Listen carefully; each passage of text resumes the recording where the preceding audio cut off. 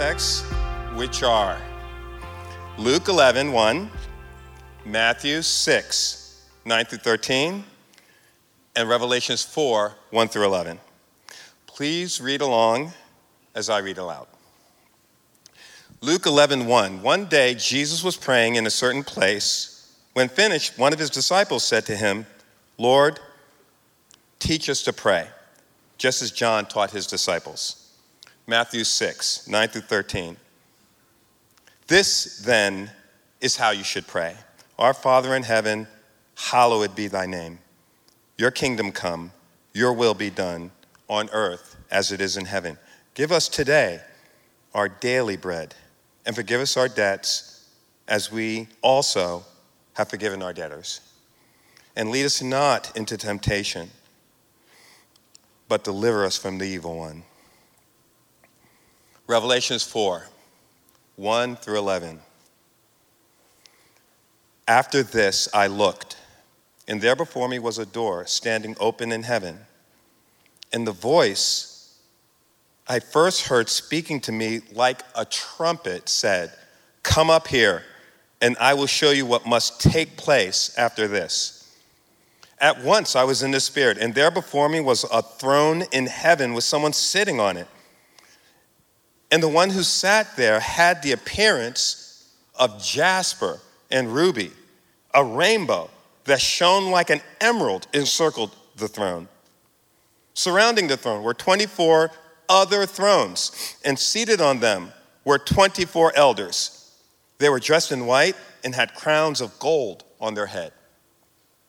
From the throne came flashes of lightning, rumblings, and peals of thunder. In front of the throne, 7 lamps were blazing. These are the 7 spirits of God. Also, in front of the throne, there was what looked like a sea of glass, clear as crystal. In the center, around the throne, were 4 living creatures. They were covered with eyes in front and in back. The first living creature was like a lion. The second was like an ox. The third had a face like a man, and the fourth was a flying eagle. Each of the 4 living creatures had 6 wings and was covered with eyes all around, even under its wings. Day and night, they never stopped saying, "Holy, holy, holy is Lord God Almighty, who was and is to come."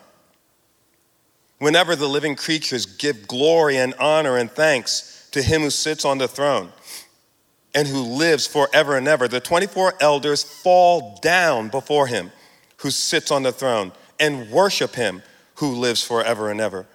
They lay their crowns before the throne and say, "You are worthy, our Lord and God, to receive glory and honor and power.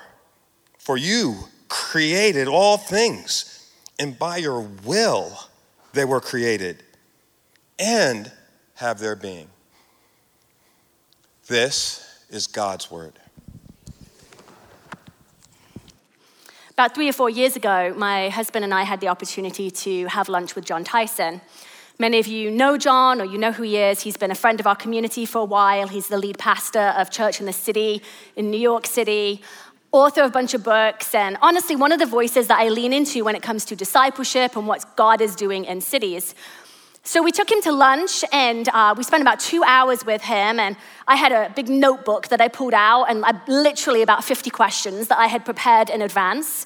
And because I'm a little bit of an overachiever, guys, and so I had all these questions. I'm like, I'm asking all these things. And one of the questions I said to Jon, I said, "Jon, what would you say to yourself 20 years younger?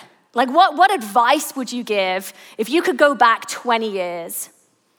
And what he said has stayed with me. A lot of the other stuff I forget. I'd have to go pull out that notebook. A lot of wisdom, a lot of really just cool advice and encouragement.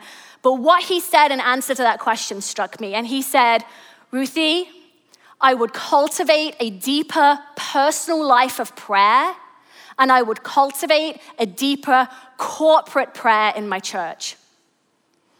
And I remember thinking, not go study more, not get more therapy, not some like things along the way that he's picked up, little tips and tricks, but develop a deeper life of prayer. I walked away from that meeting thinking, am I cultivating a deep life of prayer? Are we as a church cultivating a deep life of prayer? We are in a series called A House of Prayer. If you're visiting today, welcome. You are jumping in to what is going to be a series of sermons unpacking the Lord's Prayer. And, as I reflected on that conversation with John and I thought about why we pray and how we pray and what we want to see God do, I got thinking about revival. And, I'm not like a revival expert. I haven't studied revivals, whether you call it revival or a move of God or God breaking in, whatever you want to name it. I'm not an expert on that. But what I do know is it does not happen apart from prayer. That prayer is central. It's front and center to when God shows up and does something radical. I've been in San Francisco for 23 years now, and if you're newer to the city, I want to encourage you. Because I'm sensing and feeling God doing something in our city that I haven't sensed before. I think we're on the edge of something. I think God is doing something new and fresh. And I want to encourage you because sometimes the news is always bad. And you open up all those apps like Nextdoor and Citizen, and it's just like, oh my gosh, is there anything good happening? And church, I want to remind you, there is good happening. God is at work in San Francisco. And some of it is going to be because we enter into prayer, because we cultivate it personally and corporately. So with that in mind, let's start in prayer this morning.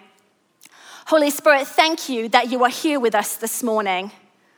I sense, Lord, that you're just wanting to meet each one of us where we're at today. And some of us are here and we're feeling a little distance from you. And that's okay because, Jesus, you came to meet each one of us. Doesn't matter if we feel distance, if we feel close, Holy Spirit, you're here. And Lord, there are some of us here that we're just like on the edge of our seat. We're just like ready. We're just so eager, and that's okay. You're here for all of us, wherever we're at, whatever we've brought into this room, whatever we're carrying, whatever we're struggling with. You're here. And Holy Spirit, I just want to express dependence on you this morning. We need you. I need you. This word this morning is not necessarily an easy word, but I think it's a word that each of us need. And so would you open our hearts, however we came here, would you open us, Jesus, to receive from you and encounter you today? I pray this in Jesus' name. Amen. If I went around the room this morning and I asked each one of you to respond honestly about your prayer life, I think there would be a common thread that would surface. If I said, tell me about just an ordinary, average day of prayer for you. What does it look like? What do those moments look like? I think there would be a theme. And that theme would be that many of our prayers start with us. That's where we start.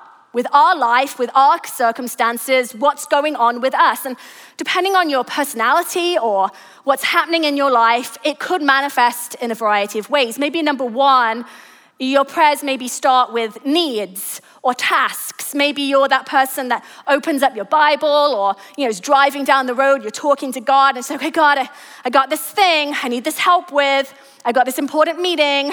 I've got this difficult child. I've got this sickness thing. I've got like some stuff that I bring the list to you. I've got a list of needs. Maybe you're the kind of person that opens up your calendar even, and you're like, okay, God, this is my week. I give you my week. Here's all the things, all the people, all of what's going on in my life. Maybe you find that your prayers come from a place of desperation. Maybe actually you're starting your prayers with like, help me, God. I don't know what's going on, God. Like, this is so confusing. Like, I need help. Things are desperate. Maybe you find yourself kind of bursting out, blurting out those immediate discouragements and places where you feel lonely or defeated. Or perhaps your prayers start with just that good intention of like, okay, I'm going to get focused on God. I'm going to enter into prayer. But very quickly you find that voice of shame creeping in. Very quickly you're distracted with thoughts like, why is prayer so hard? Why haven't I figured this out? I think I'm screwing it up. I think I'm letting God down. What's wrong with me? Or maybe you are flooded with past sin or mistakes or regret. And before you know it, you're just like spiraling and you're like, well, 2 minutes and I'm done because that was just really difficult. If we were honest, many of us would admit to, yeah, my prayers start with me. Sometimes they end with me. Well, let me say this. If any of those things you feel like, yeah, I relate, me too. Every one of those examples is an example from my own life, not only historically, but within the last few weeks. That's often how our prayers start. Needs, wants, desperation. And there's nothing necessarily wrong with that. In fact, if you open up the book of Psalms, you're going to find a whole bunch of psalmists that are like, God help me, things are bad, and we need you. Like, there's nothing wrong with those kinds of prayers. But we are studying the Lord's Prayer, and what's interesting is that Jesus presents a different kind of prayer to orient our lives around. See, Jesus starts prayer by putting the focus on God first. Our Father in heaven, hallowed be your name. God first. Last week, Dave unpacked this idea of Father, that Jesus starts to teach us how to pray by naming God as Father, our position as his children. There's intimacy, accessibility, closeness, that God wants to be known by you, that God knows you. There's a level of affinity and relationship and experience with. That's where Jesus starts. But then he goes on to 4 other words. Hallowed be thy name. Some old language here. I mean, what does that even mean, this word hallowed? Like, how many of us go about life talking about things being hallowed? And to some degree, it's like maybe over familiar to some of us, right? Like we were just raised on that prayer. We could recite it, but what does it even mean? Well, this morning I want to unpack these 4 words for us, and I want to use this lens that Jesus is saying, hallowed be thy name. It's both a proclamation and a petition. So let's start with proclamation. When Jesus says, hallowed be thy name, or hallowed be your name, he's making an announcement about God. It's a statement of truth about who God is, about his character. This word hallowed translates to, the best we can do is like holy, honored, set apart, something other, something sacred. This is strange for us. This word holy, this word like something sacred or honor, hallowed, it's strange for us. It's not familiar in our culture, but it would not have been strange for Israel. You see, it wasn't a stretch for them to think of God as holy. Their experience with God, being delivered out of Egypt, brought into the promised land. God was their deliverer. God was a holy God. God was not like the gods of Egypt. God was different. He was other. He was set apart. He is something that they'd never experienced before. God was holy. In fact, in Exodus 15, Moses and Miriam sing a song, and they say this, "Who is like you, O Lord, among the gods? Who is like you? Majestic in holiness, awesome in glorious deeds, doing wonders. Who is like you? There's no one like you.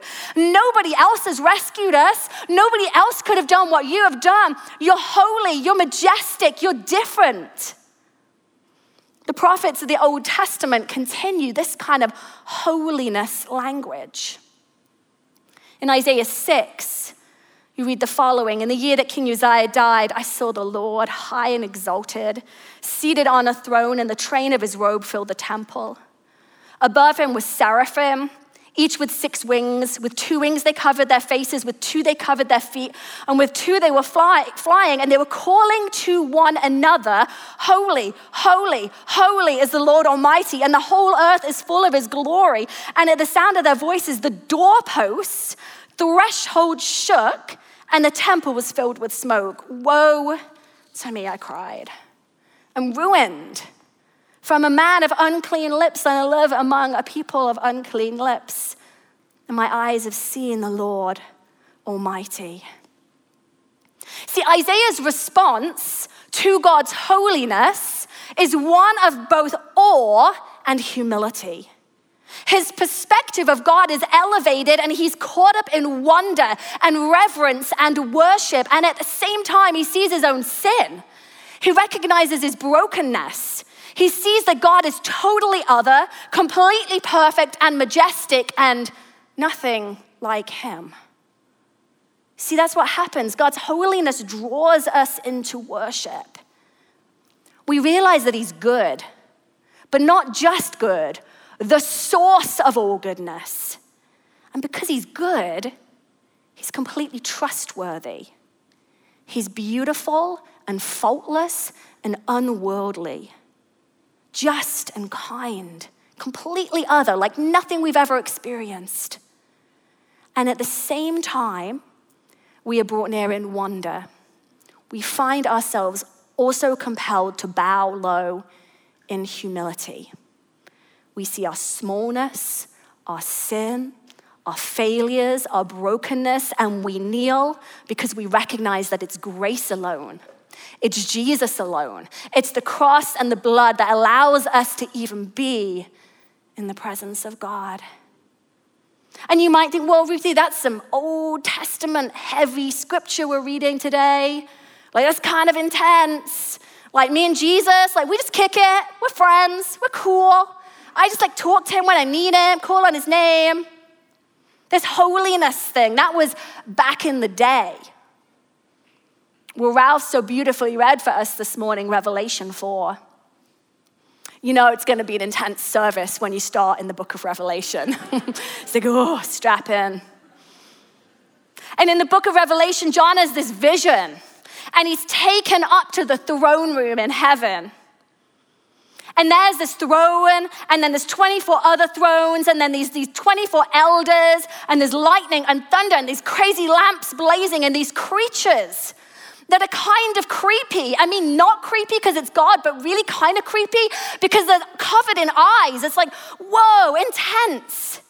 And just like in the book of Isaiah, we hear again this holy, holy, holy. It says day and night, they never stop saying, holy, holy, holy is the Lord God Almighty, who was and is to come. This throne room, it's like nothing we could ever really experience. It's like nothing we've ever really thought of. Like, what is going on here? And if we were honest, most of us don't know what to do with this kind of imagery, this kind of holiness and adoration. And it's just like, it feels foreign to us. You're like, Ruthie, I really like the Our Father part. Can we just like skip over the hallowed be your name? Can we skip over the holiness? Can we just avoid talking about that because it's difficult? I can't wrap my arms around it. I can't quite understand it, and I get it. But Jesus names it right here up front in the Lord's Prayer. He talks about God being holy. Why? Well, I think one of the reasons is that God's holiness frames all of the Lord's Prayer. Frames it all. Everything we pray from this point on is rooted in the fact that God is a holy God. See, how do we pray thy will be done if God's will is not good and perfect?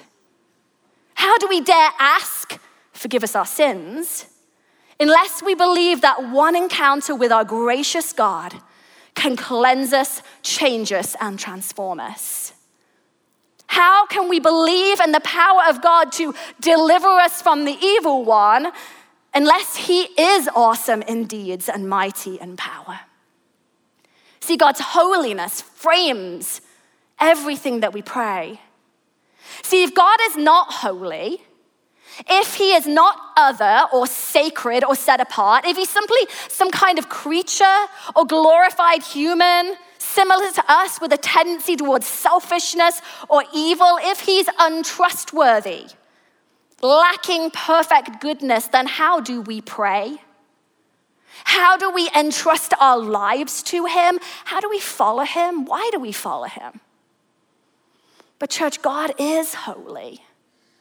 Holy, holy. And all day and all night, the angels declare what is true. And we are invited in. Church, we're invited in. Sometimes when you talk about holiness, it's like, whoa, this is kind of uncomfortable. God seems so great and I'm so aware of my stuff. But church, we're invited in because of Jesus. We're invited in to this throne room experience to say, God, you're worthy.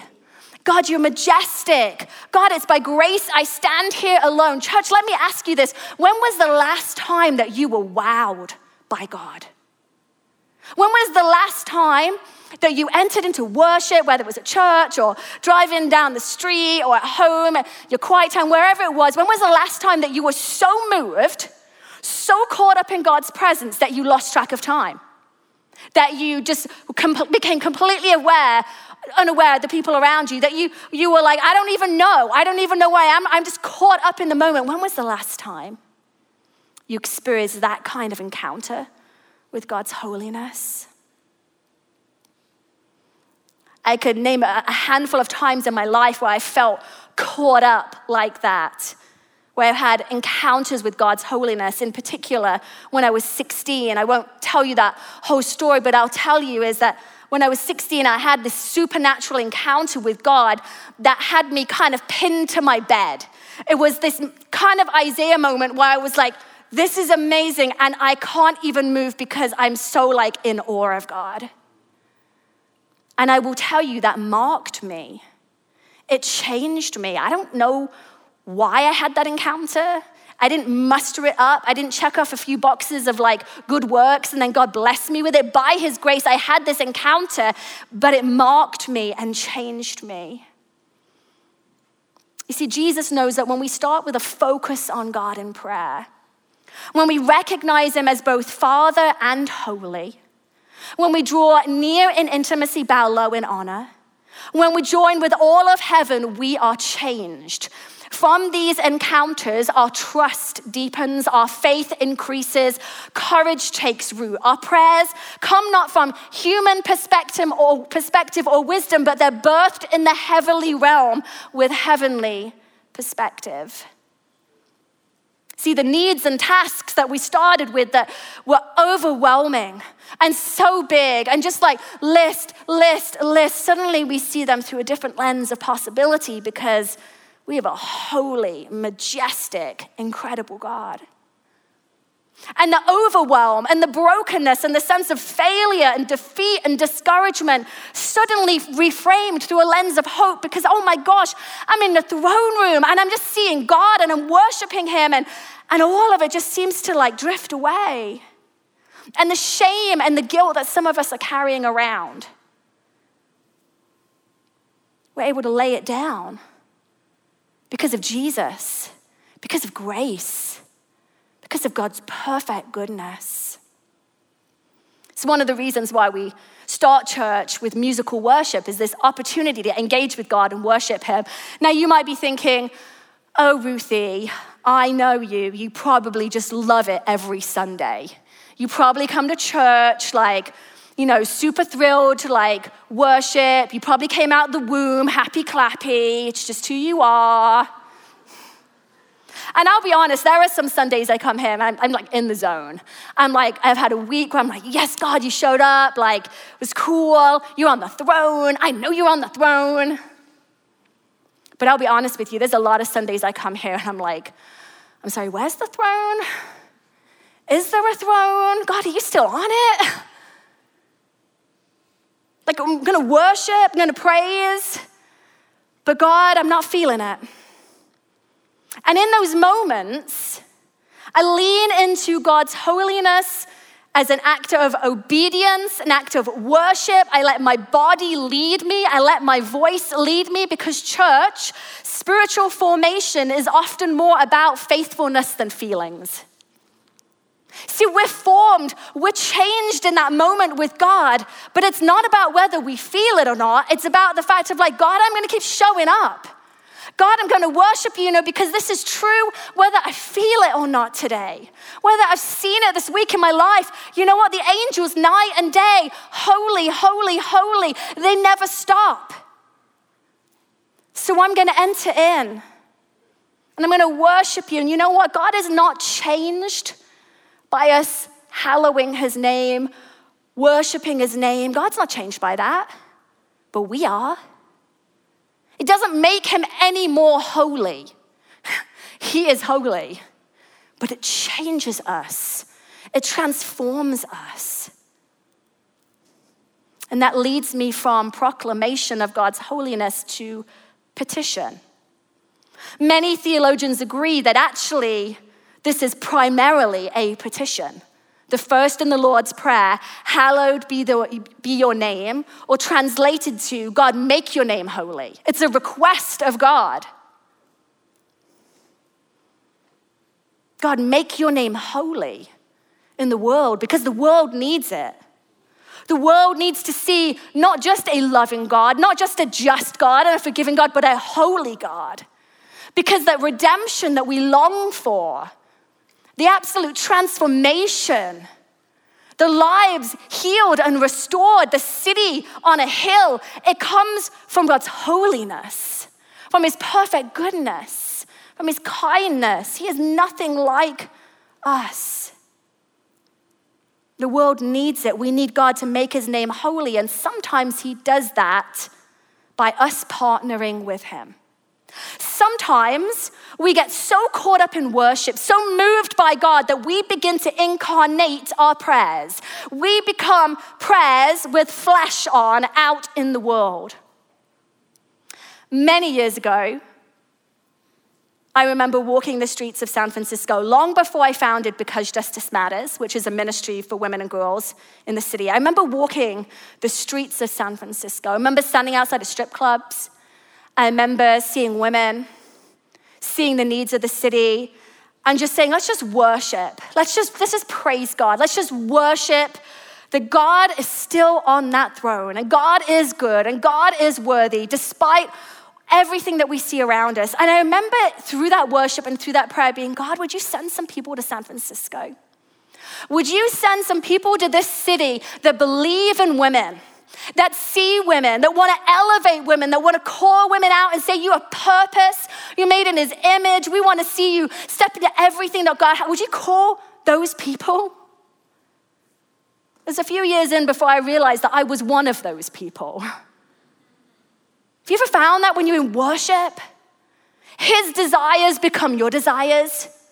The things on his heart suddenly get stirred into your heart. You find yourself praying prayers, and then you find yourself being invited to be the answer to those prayers, to be part of hallowing God's name, lifting it up.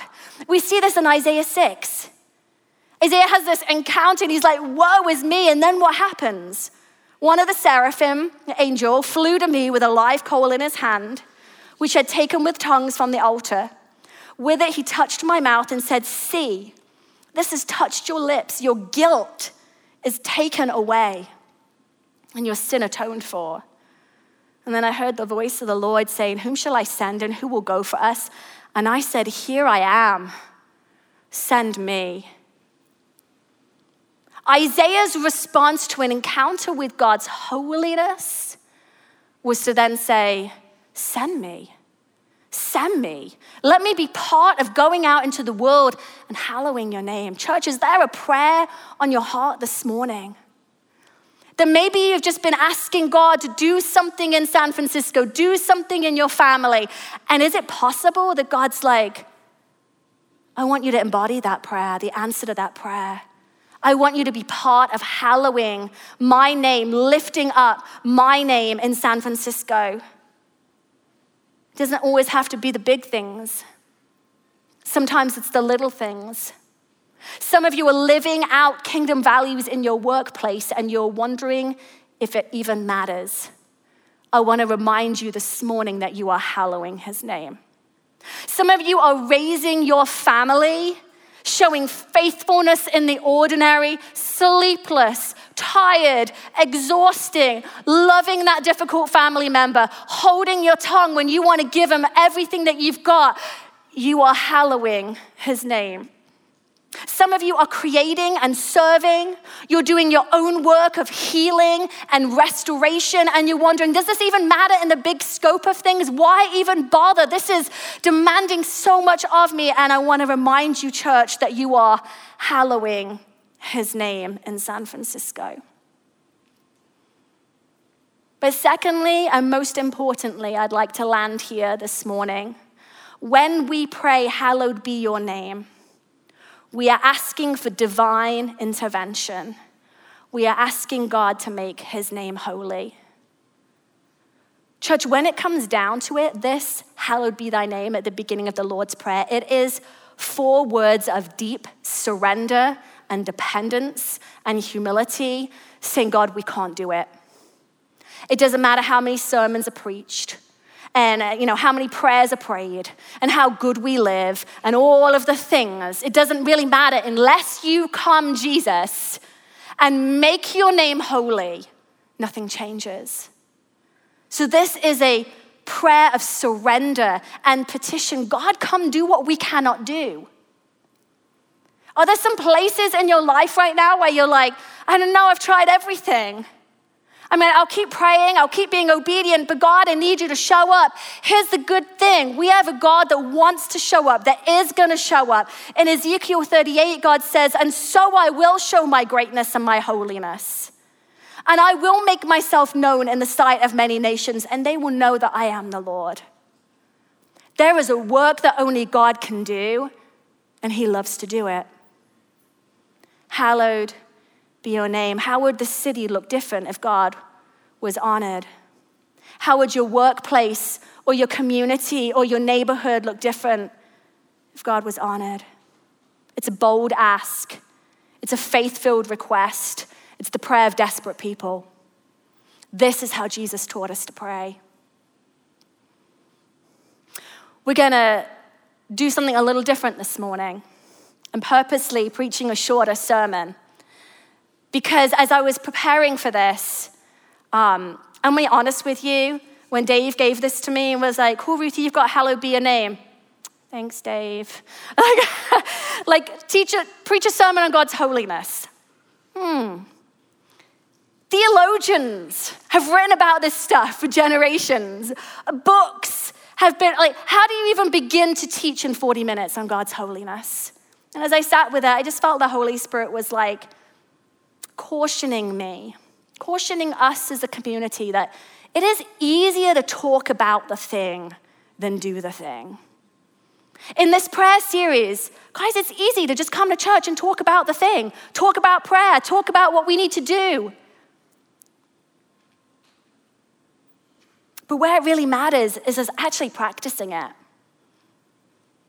And so this morning, what we're going to do is I'm going to wrap up this sermon in just a moment, and we're actually going to move into a time of worship. Now, if you're a regular here, you know we do this every week. We do a second set.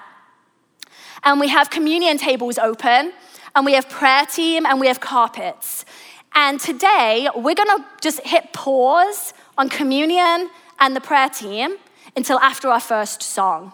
Because this is what I want to invite you into. I want to invite you into an encounter with God. I want to invite you into a moment of worship where you cannot be distracted by trying to get down the aisles and can you get into the bathrooms and all of that stuff, but really just to hold this moment. And I'm going to tell you what's going to happen. For some of you, you're going to feel very uncomfortable. We're going to go into a very specific song that reflects that throne room, holy, holy, holy. And you're going to be like, well, what do I do? What do I do? And I know that. I sometimes feel that too. And I think what it reveals is we're just so unfamiliar with this kind of encounter with God. And sometimes, you know what, church? It's easy to move into communion and it's easy to move into a practice. But I think where we are transformed is a moment in his presence. And that's what we want to create space for. Go ahead and stand with me this morning if you can. Go ahead and close your eyes. I'm going to invite the worship team to come on up, and we're going to move into this moment.